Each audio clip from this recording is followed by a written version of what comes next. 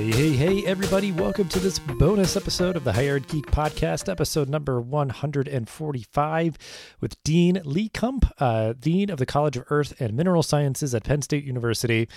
So I was really grateful for Lee's time here on the show, giving his unique perspective as a dean of a college, which we just really haven't had on the show super often. So definitely was cool to talk with him about his work and how he affects the culture of innovation on his team and his community of curiosity, and his interest in diving and kind of leadership parallels with that. And Lee shares some resources to definitely check out, and yeah, just a unique perspective. So very grateful for his time and all that he shared. And a quick note, next month I will be at South by Southwest EDU in Austin. So if you will be there on ground, let me know. I'm super excited to check out Austin and meet with a bunch of fine folks, and be cool to meet fans of the show. So look forward to being there, recording a live podcast at the conference.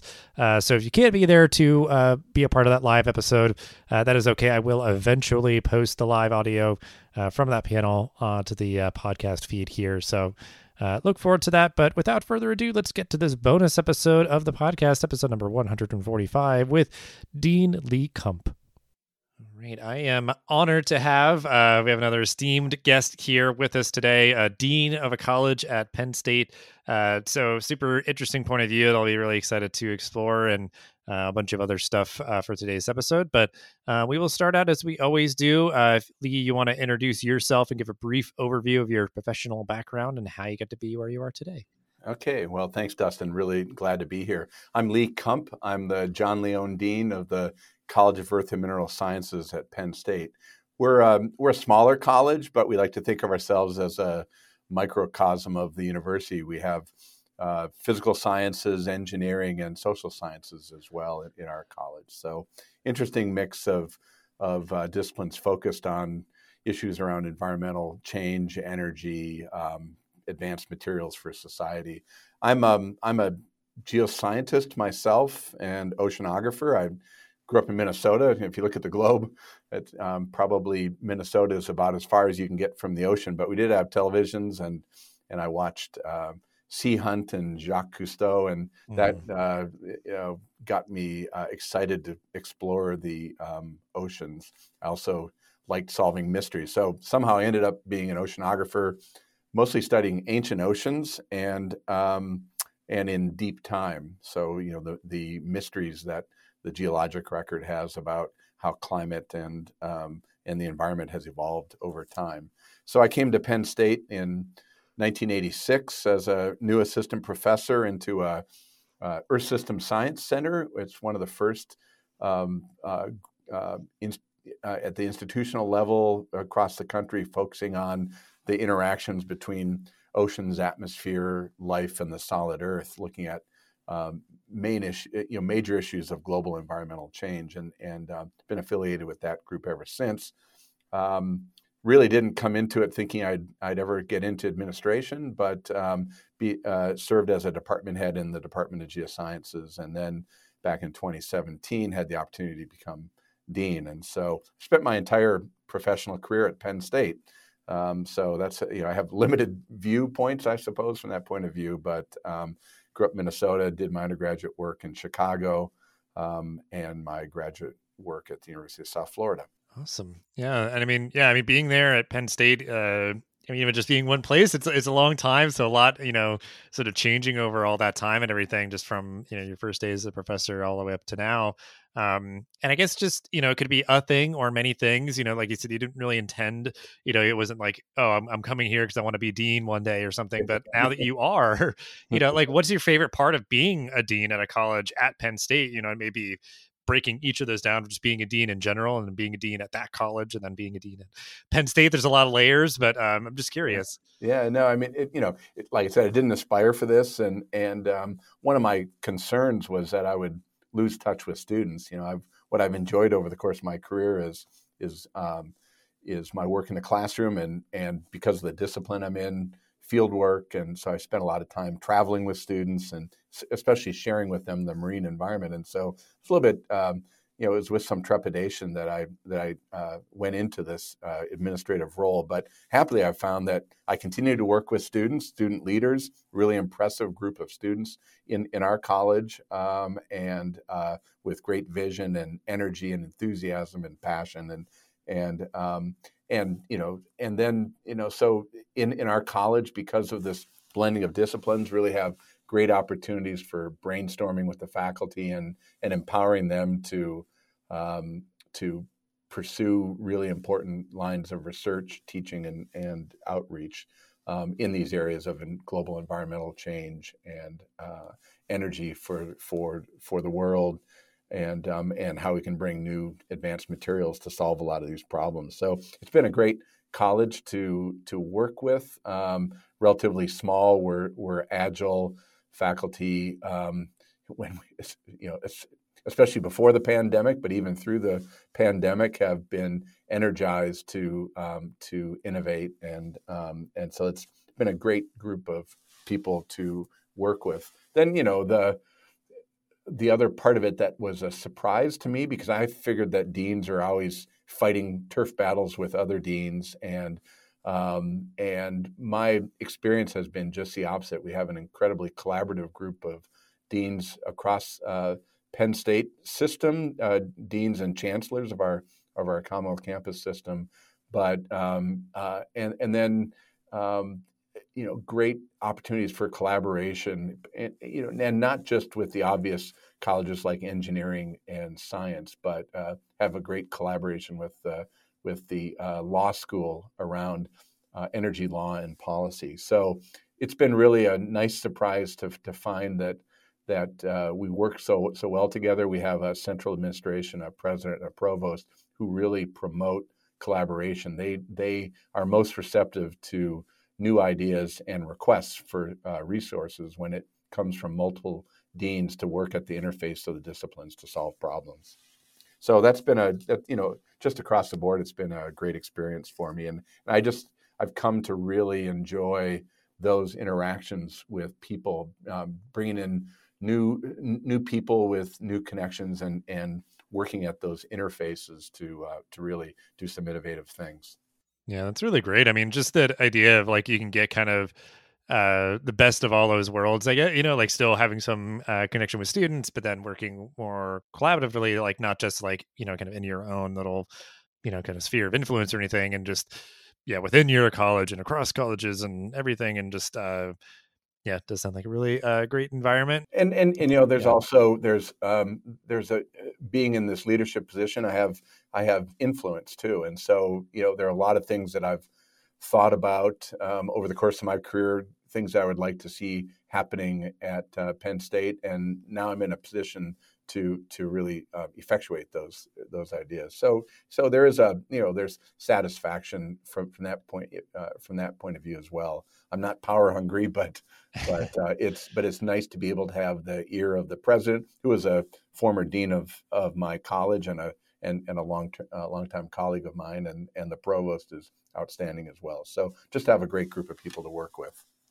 Yeah. Well, I guess, I mean, just the idea of like that you take that responsibility to like, well, we want to like, drive things forward and innovate, like you were saying, and everything, just not just kind of maintaining, like, is that's an important part of sort of like just the ongoing maintenance of things. But especially given, the past 2 years, just recognizing the responsibility that you have as the dean to be that person, who's like kind of using their influence to make positive change and everything. Well, and it's been a challenge, like you say, and in particular, people are, I think, in all walks of life, but certainly true in academia, people are really challenged by the pandemic. There's extra work, there's stresses on the system, there are stresses at home, and so it's for the last almost 2 years now, it's been challenging to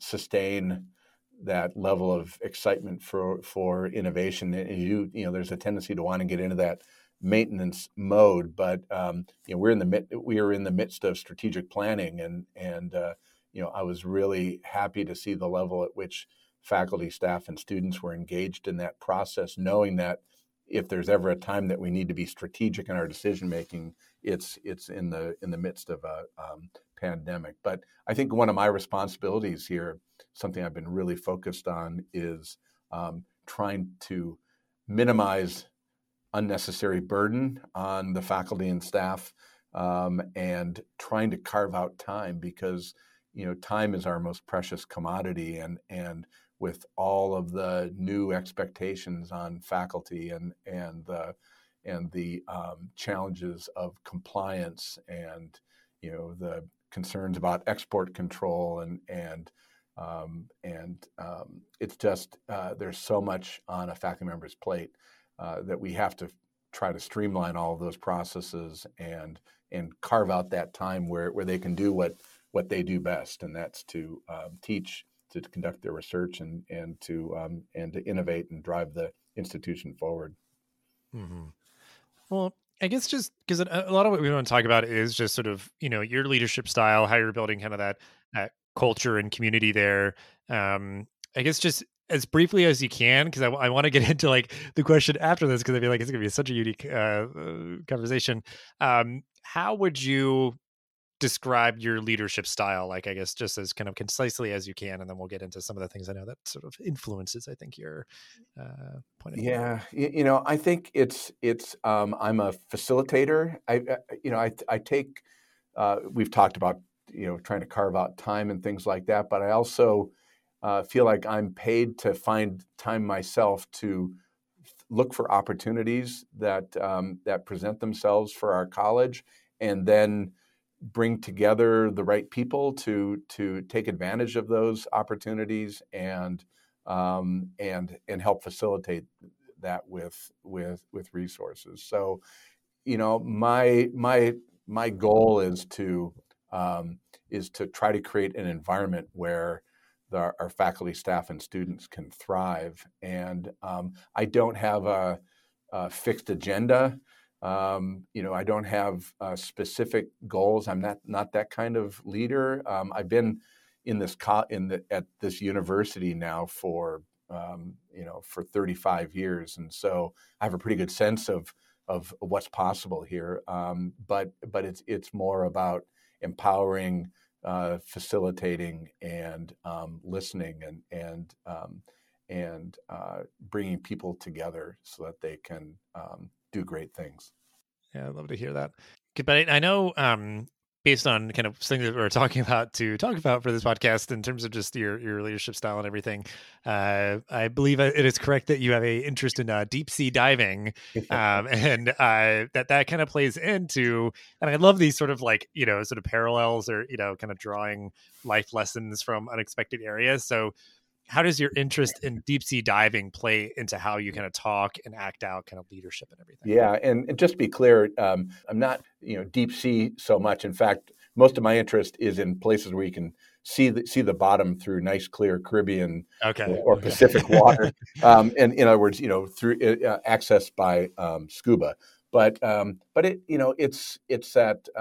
I guess it's that spirit of exploration and discovery, the excitement of exploring new environments, and I think that translates into exploring new areas, new approaches, discovering solutions for important problems to society. I think I carry that same passion for that, for exploration into my work as dean, and try to share that passion with my colleagues and students, so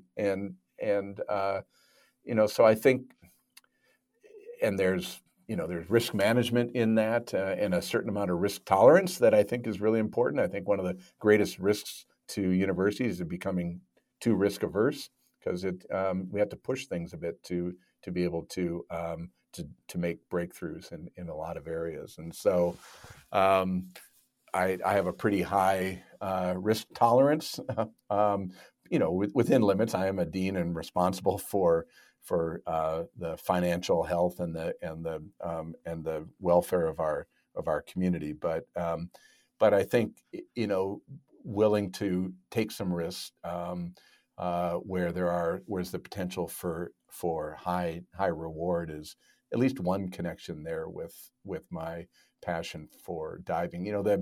I don't crave going scuba diving anymore just for myself. I really only dive now when I can bring others into these environments, and in particular students. And even though I'm dean, I'm still teaching a class once every other year in marine biogeochemistry, and we have a field trip during spring break associated with that, where I can bring students into largely Caribbean environments to the proximity here, and so it's also translated into this, wanting to um, make sure that other people have these experiences as well. Yeah, that's great. And I guess I apologize maybe for like the misappropriation of like deep sea diving, because I think like in my head immediately, like any sort of diving like that would just be like, oh, I'm so deep, I'm so like, I have like an aversion generally to like being underwater, or like a lot of just things about being in the water. So yeah, kudos to you for Well, I mean yeah, doing that. Yeah. it's not for everyone, and but there are ways to get exposure for everyone, and we do have people who work in the deep sea and go down in submersibles, and I would love to do that myself, but most of what I do is in the coastal ocean, and typically in nice warm environments these days. Although, like I said, I learned how to scuba dive in Minnesota, and we train our students to scuba dive in quarries and rivers and murky, cold environments here in central Pennsylvania. So, Interesting. Um, yeah, but I think like this is a perfect segue to my next question. Just that idea that you don't just do it for yourself; you do it, with your community and to facilitate, um, you know, curiosity and just sort of uh, I guess an appreciation for just like what is possible. And I appreciate like it.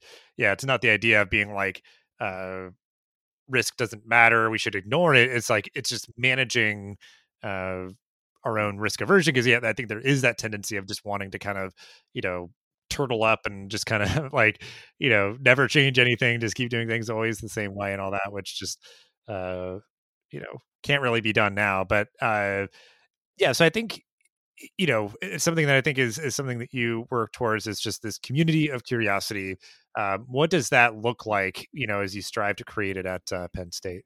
yeah, it's interesting. I was just thinking about one of my favorite sayings, and that is that good judgment comes from experience, but experience comes from bad judgment. And when I think Mm, back over my career, a lot of the learning that I did was through some bad judgments that I made along the way that gave me that experience. And so, I think about that in a measured way, as a parent and as a faculty member, and now as a dean. So yeah, it's risk management.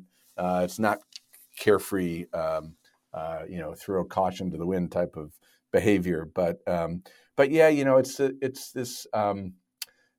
You mentioned a community of curiosity. Part of it is that it makes it so much more fun, to engender curiosity. There's a certain amount of knowledge one needs to I'm thinking now as a scientist, to have the curiosity channeled in a way that can lead to scientific breakthroughs and discoveries. But focusing on that, and emphasizing it and rewarding it. We have an award we give every year in our college, an endowed prize from one of our very successful alumni who also values innovation, and it's a breakthrough award, and so we receive nominations every year from anyone of their peers who they feel have made a major breakthrough in their research or in their pedagogy. It's wide open, and it's so much fun to celebrate those discoveries and it snowballs. So when you give an award and recognize somebody who's developed a material that can, in a sense, cloak a cancer drug so that it can pass through the body without doing damage to bone or tissue until it finds a tumor, and then it disintegrates and releases the drug. When you hear about things like that, where research that you're doing in the laboratory can ultimately lead to a breakthrough that can save lives, that gets people thinking, I think, a little bit differently about the work they do, the possibilities there, where they might focus their efforts in their research, for example, on really important problems for that society is facing. It's very rewarding for the individuals involved, and it's also very rewarding for me to see that excitement and the hard work that people then put into their research and teaching to really make a difference. So, I think there are a variety of ways to promote curiosity, and in this community of curiosity, there's also a spirit of exploration and discovery and innovation, words that I've used quite a bit today, but it's all sort of part of that same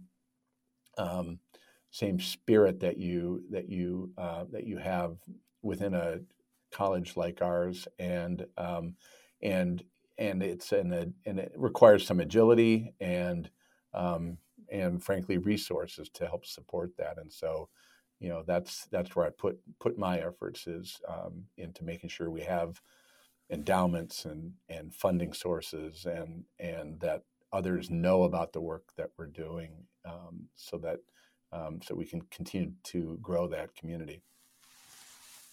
Yeah. Well, and it's great too, like, because I think so many people do just kind of talk a big game when it comes to like, saying like, oh, we have like a community of curiosity or, innovative culture and all that. But, yeah, like a big way to really like put your money where your mouth is kind of thing is saying like, hey, we're going to highlight and uplift and celebrate the folks who are really living that out, and make it clear that that's something that is important and, deserves to be recognized, and everyone sees that it's really important to the individual being recognized, and then everyone else is, witnessing that, and, they can kind of strive towards that as well. And that can just be one sort of lever to utilize in addition to, um, I'm assuming sort of in your position, try to like help bring people together and talk. And, because I know just like 30 minutes with a colleague, sometimes you can start connecting dots and having like really great epiphanies and everything. So, Yeah, and it's just carving out that time, finding, mhm. clearing people's plates from the mundane routine and unnecessary work, finding ways to carve out that time. But, you also point out you need to put some resources into that. And one of the things I think our institution has done really successfully where others haven't. And, for example, you think about environmental science, there are, environmental institutes and programs across the country. One thing that Penn State did, not exclusively, but I think very effectively, was put real money into its institutes for energy and the environment. And the real money was in co-hire funds. And so millions of dollars were channeled, frankly, through taxation on departments and colleges over many years of budget reduction, but then with opportunities to recoup those funds as long as one was participating in university-wide initiatives. So in energy and environment, in materials and life sciences, in social sciences, we have institutes that are well funded by the university with co-hires to be able to hire new faculty in this particular case, to explore areas of in particular interdisciplinary collaboration, and that nudges what might otherwise be disciplinary siloed departments to think more broadly about the scope of what they do. And in our college, we've really capitalized on those opportunities for co-funding because the university-wide themes that are represented by these institutes really resonate with with the folks in my college. So I think real investments, providing resources for personnel and for facilities are a key part of this success. Yeah, that does sound like a really smart model, and it makes me think of like in a respect, like because yeah, it's sort of like saying like we are an institution. We're not just like, a bunch of islands sort of operating on their own. It's like to an extent, yes, like there's going to be such specialized, focused things happening in each sort of corner of campus. But, uh, you know, something that I always think about is sort of like the idea of rising tide lifts all ships kind of thing. It's like, hey, if we're all doing, you know, better together, or just sort of like working in a way that sort of makes sure that you understand that you're part of this university community, because it could be like, yeah, well, this larger college is able to just have the resources to do certain things, but like you said, like everybody giving a little bit helps everyone work towards these broader university goals, or just sort of things that are like, we're just doing them because it's the right thing to do, like be more sustainable, or be working in a way that's just smarter, more efficient. Well, and So it also helps with prestige and reputation, and those sorts of things benefit everyone, in recruiting and retention, and in the success in their seeking of research funding, and the success of our alums to be affiliated with top-notch institutions. So I really do think there is that esprit de corps across campus, and there's a recognition, but it doesn't go so far as to um, ignore the needs of more traditional areas within the university, or areas that don't have the opportunity for generating multi-million-dollar research funding projects and that sort of thing. So it's an emphasis, but it's not at the exclusion of focus on the arts and humanities, for example, which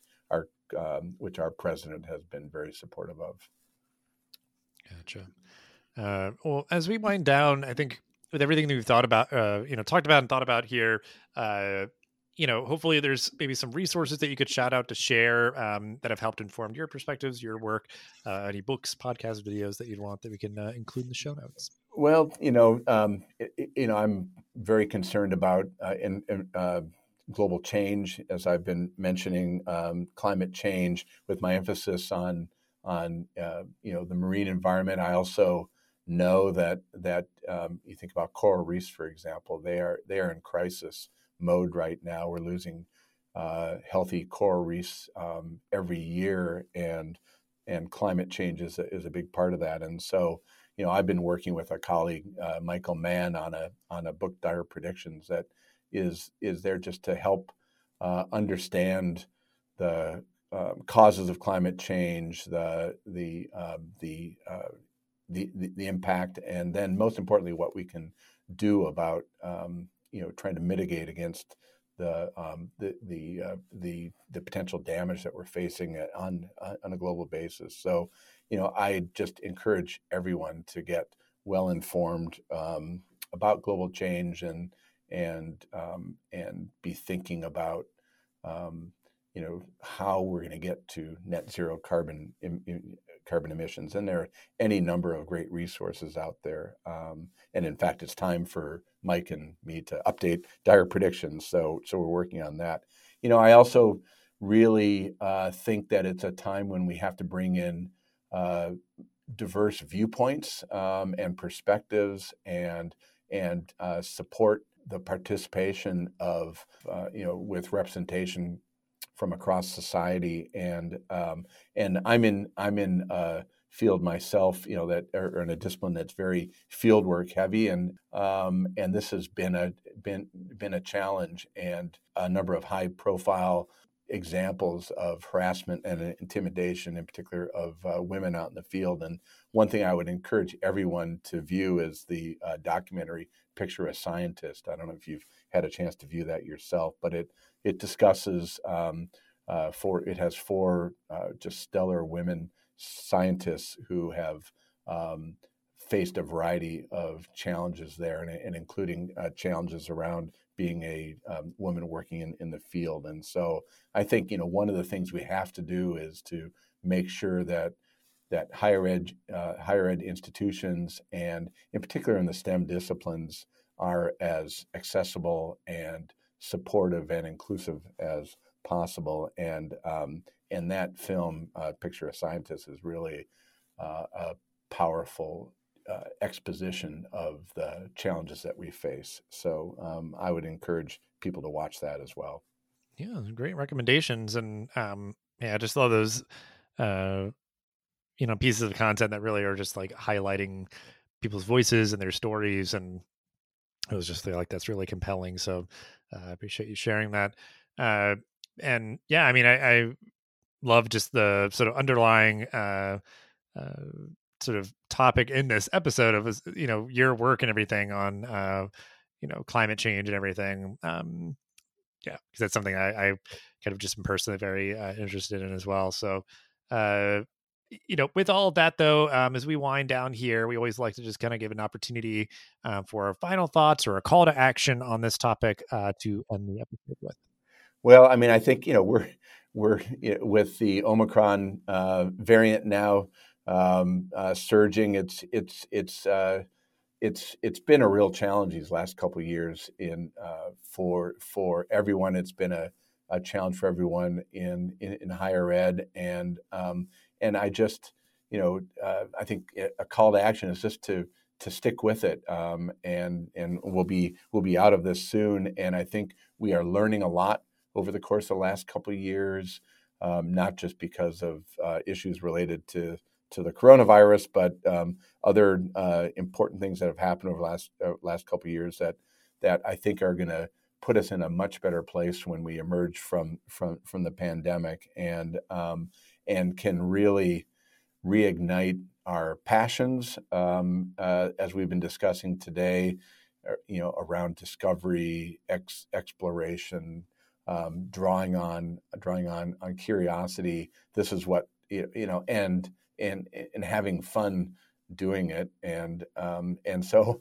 I'm just looking toward the end of this long tunnel that we've been through, and knowing that in the position I am, I'm going to have to be there to try to help people get some of this, get this spirit back as soon as possible. So I think the message is just hang on. There's some important things that we need to do.